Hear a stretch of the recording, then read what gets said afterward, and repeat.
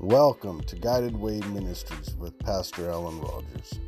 In a fast-growing cold world, this message offers you the bread of life and an opportunity to drink from the fountain of living water. In this message, you will hear only the truth, and if you do not want to listen to it, turn it off. If you are hungry for revelation in the Word of God, if you hunger and thirst after righteousness, if you are looking to be spiritually uplifted, be willing to listen and listen with all your attention. For what you will hear in this message is not carnal but spiritual. We hope you are blessed, edified, and fully rejuvenated in your spirit to continue with everyday life.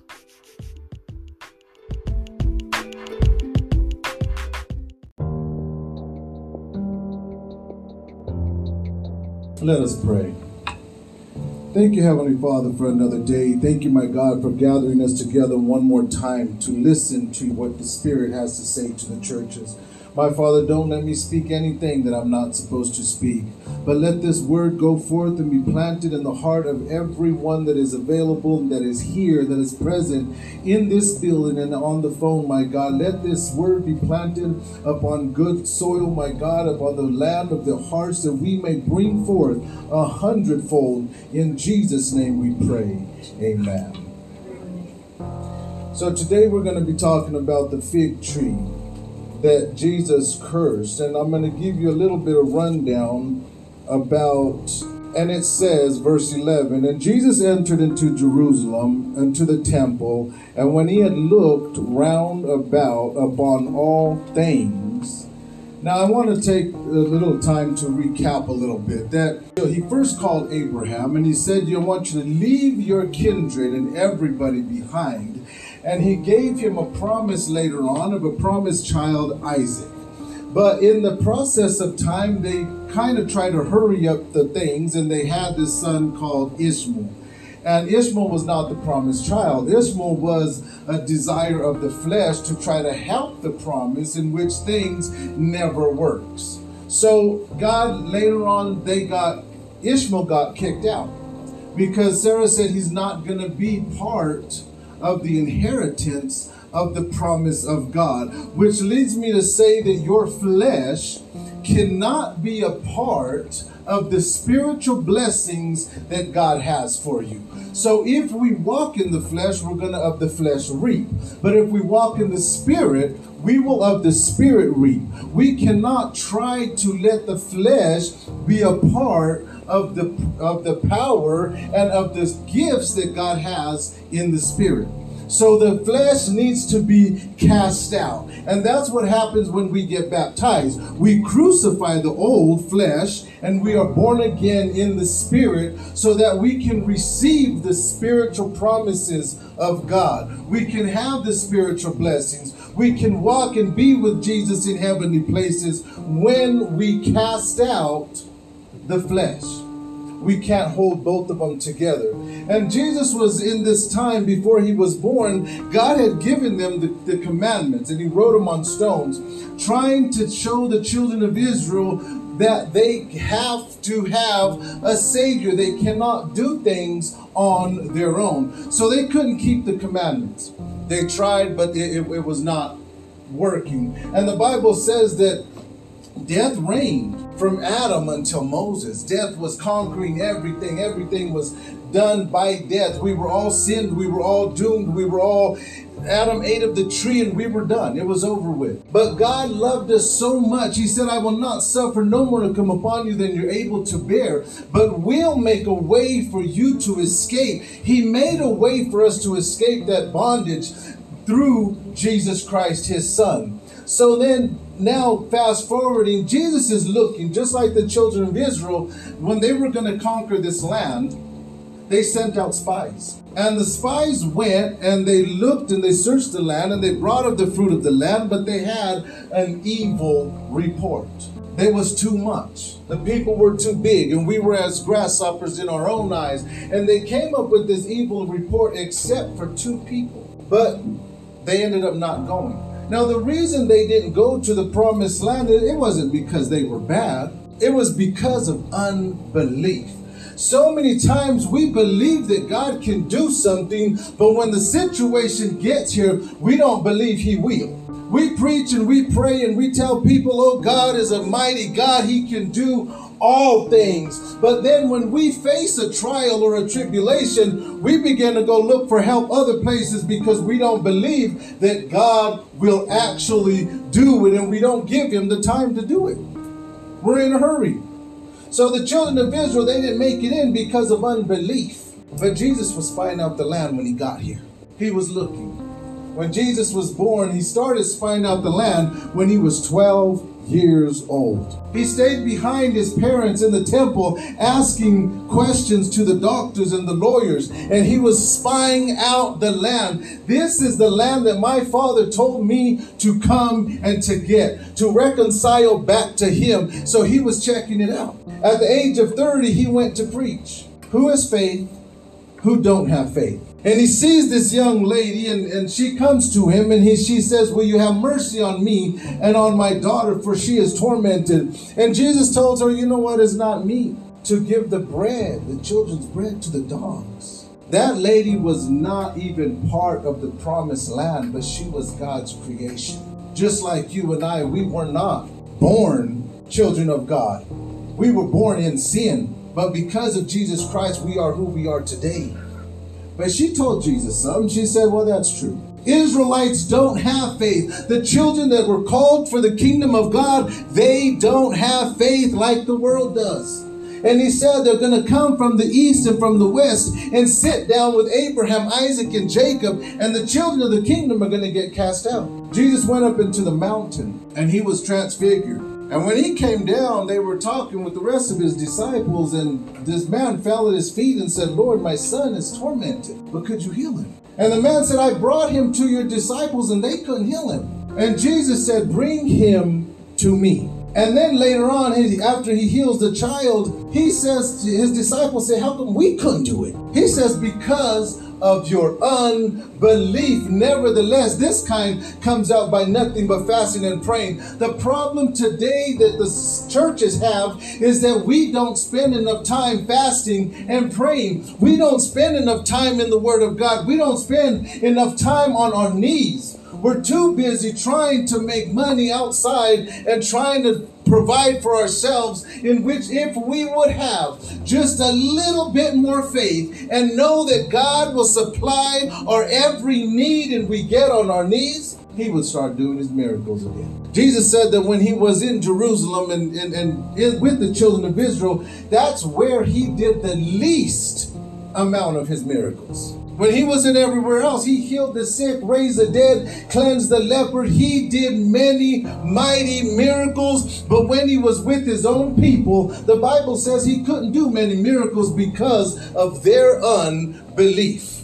There's the word belief that I want to touch on a little bit. Unbelief leads to disobedience.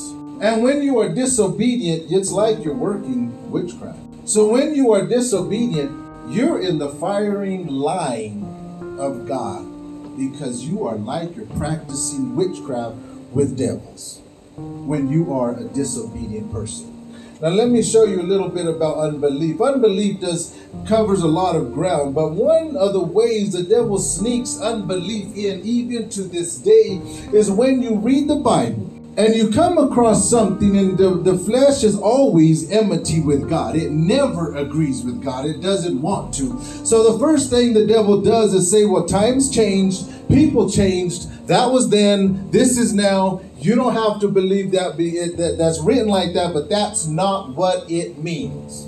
And instead of us going to other scriptures and looking to make sure that that's not what it means, we kind of put the Bible aside and we go to other books to try to satisfy our unbelief that this is not what it means. And at the end of the day, we're believing a whole lie. And then we come to church and God doesn't work many miracles because nobody is believing. Now, when we read the Word of God and it says what it says and we believe it with all of our hearts and we search the scriptures to find more answers because we think it believes or we think it means this, and we spend our time searching to prove it right instead of proving it wrong, that's when God begins to do his miracles, because we do believe. After Jesus got done searching Jerusalem, he looked round about on all things. He was spying out the land, who believed, who didn't believe. He told his disciples, can you drink of the cup that I drink of? And be baptized with the baptism that I am baptized with? They said, yes, we can. And you know what? He said, yes, you can. You can. I came to show you how to do it. You can do it. But to sit on my right hand and on my left, that's not up to me. That's another problem that goes on in the churches, is that people want to have a position that they're not called for. But let me tell you about being fruitful. The Bible says that God gives seed to the sower. So no matter how it looks like when you're in the church and you say, well, I want to be the drum player, I want to be the guitar player, it should be me playing the saxophone because I could do a better job than that person, or I could preach better than the preacher, so I'm the one that should be up there. When you begin to start doing that, you are in unbelief of what God has called you to do.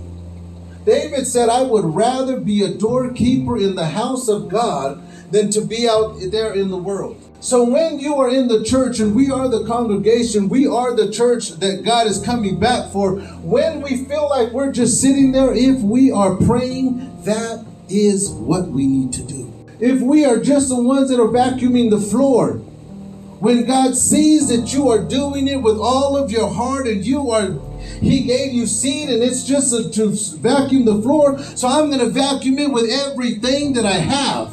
He said, I give seed to the sower. When he sees that, he gives you more.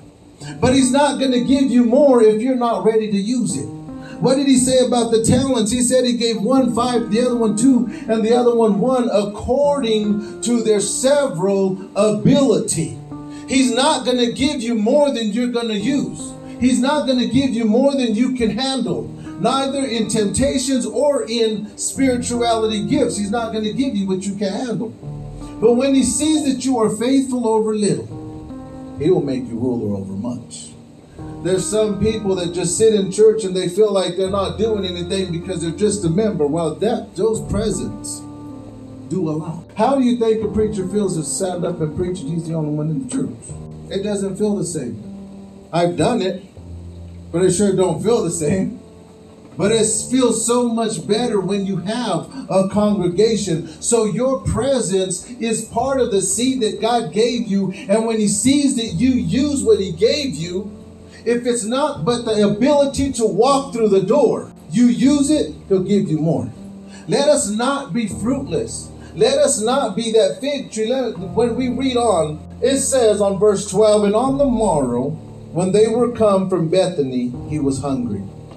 And seeing a fig tree afar off, having leaves, he came, if happily he might find anything thereon. And when he came to it, he found nothing but leaves. That's all he found. The Bible says for the time of figs was not yet. There wasn't even time for that tree to have figs yet.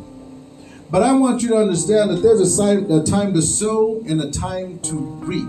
And sometimes when God blesses us, we need to store that blessing. If he forgives you, you need to store that forgiveness. And when you see somebody else, you need to also forgive those people. When he blesses you and loves you, you need to love others. When he cares for you, you need to care for others. You might not need forgiveness every day. Hopefully we get to that place where we won't need forgiveness every day for all the things that we do wrong. But we need to remember where that forgiveness came from. He said, go to the ant, you sluggard, consider her ways and be wise, who gathers her food in season. Sometimes you're not going to gather, but if you store it up, you will always have enough to give. If you always remember where God has brought you from, you will always be able to give to everybody else.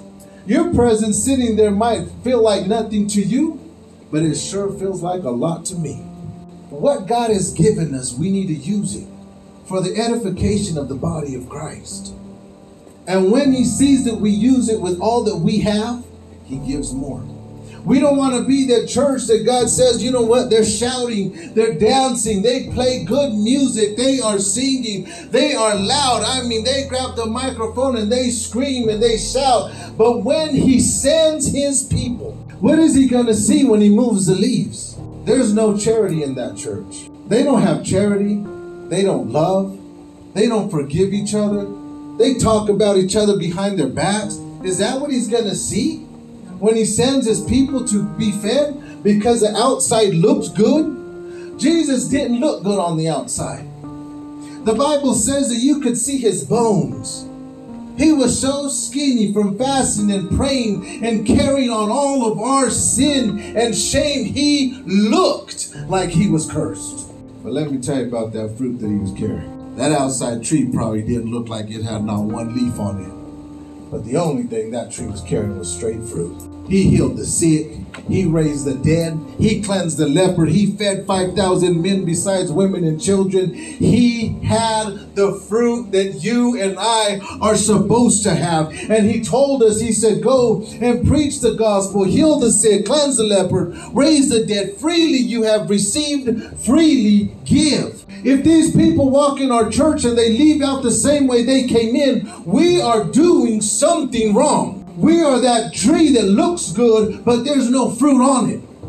When they come and they do what the Bible says, call for the elders of the church and have them anoint you and pray over you, and the prayer of faith shall save the sick, and the Lord will raise them up. If they walk in here and they come and they kneel down and they say, Alan, I'm sick, will you pray for me? And I say, the hospital's right there. That's not what God wants to hear. Those people are supposed to come and get healed. There's people are supposed to get healed. And it's not just about physical healing either. It's about spirituality healing. There's so many people that are walking around healthy and spiritually sick, bound. The Bible talks about a young lady. She had been with the spirit of infirmity for 18 years. She was bowed down and could not even stand up straight. And Jesus said, woman, thou art loosed from thine infirmity. There's people that are on drugs. There's people that are on alcohol. There's people that are stuck in their ways and cannot be freed. They're supposed to walk in this church and leave out free. We're supposed to be able to say, thou art loosed from your addictions, from your infirmities, from anything. When they're confused, they're supposed to walk out of here with wisdom. When they're hurt from the devil beating them down, they're supposed to walk out of here bandaged and oil pouring on their wounds. They're not supposed to leave here the same. If they do, then we are that church that just has leaves and no fruit. When you go outside and you see a fruit tree and you see that it's full of fruit, what does it do? It pushes all those leaves aside and the fruit comes out, and you could see the fruit. You don't look at the leaves, you see the fruit. That's when Jesus says, you know the tree by the leaves that it has. That's not what it says. You know the tree by the fruit that it bears. When people see a child, they're supposed to know there's something different about those people. They are a peculiar people. There's something different. They're supposed to want to be like a Christian because of the love that we're supposed to carry. The compassion, the forgiveness, they're supposed to want that. If they see us and they say, what's the difference between you and the world? You got problems. There's something wrong. We don't want to be that fruitless tree. We don't want to look good and not be good. We want Jesus to be able to eat all that he wants to eat. It's an open buffet.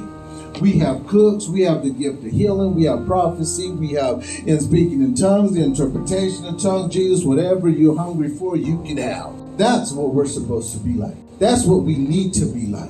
And it all comes down to it by fasting and praying, by believing every word that is written, not watering down the truth, not trying to look for a reason to, okay, well, I don't want it to say that, so I'm going to look for ways to prove, and people will believe it too.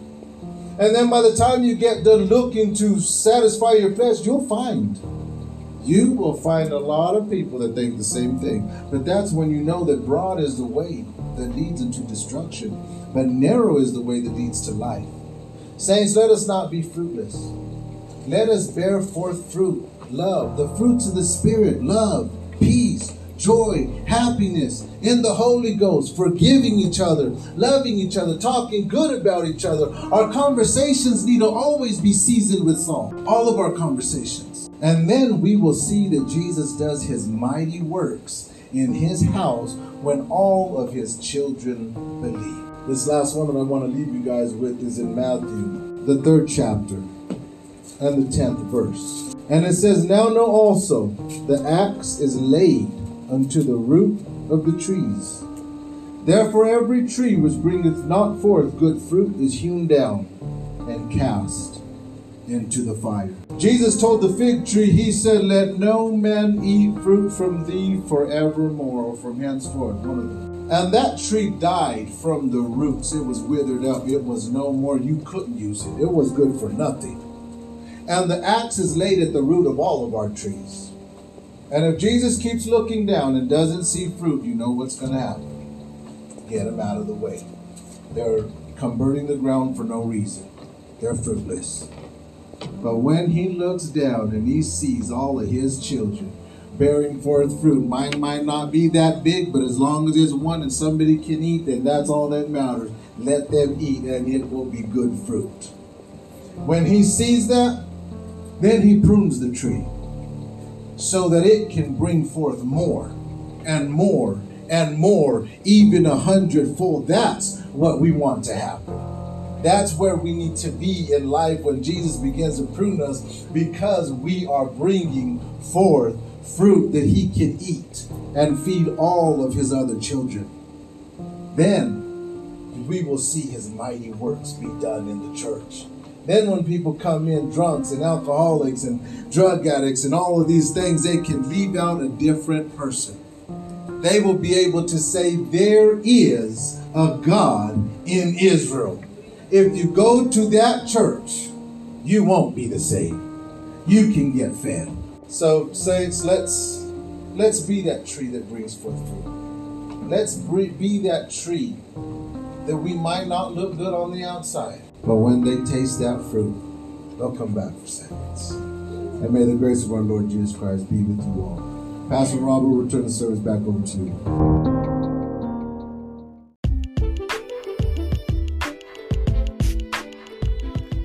The word of God that you have heard and received with an open heart, to live it out actively with all of your being, will yield you a bountiful return.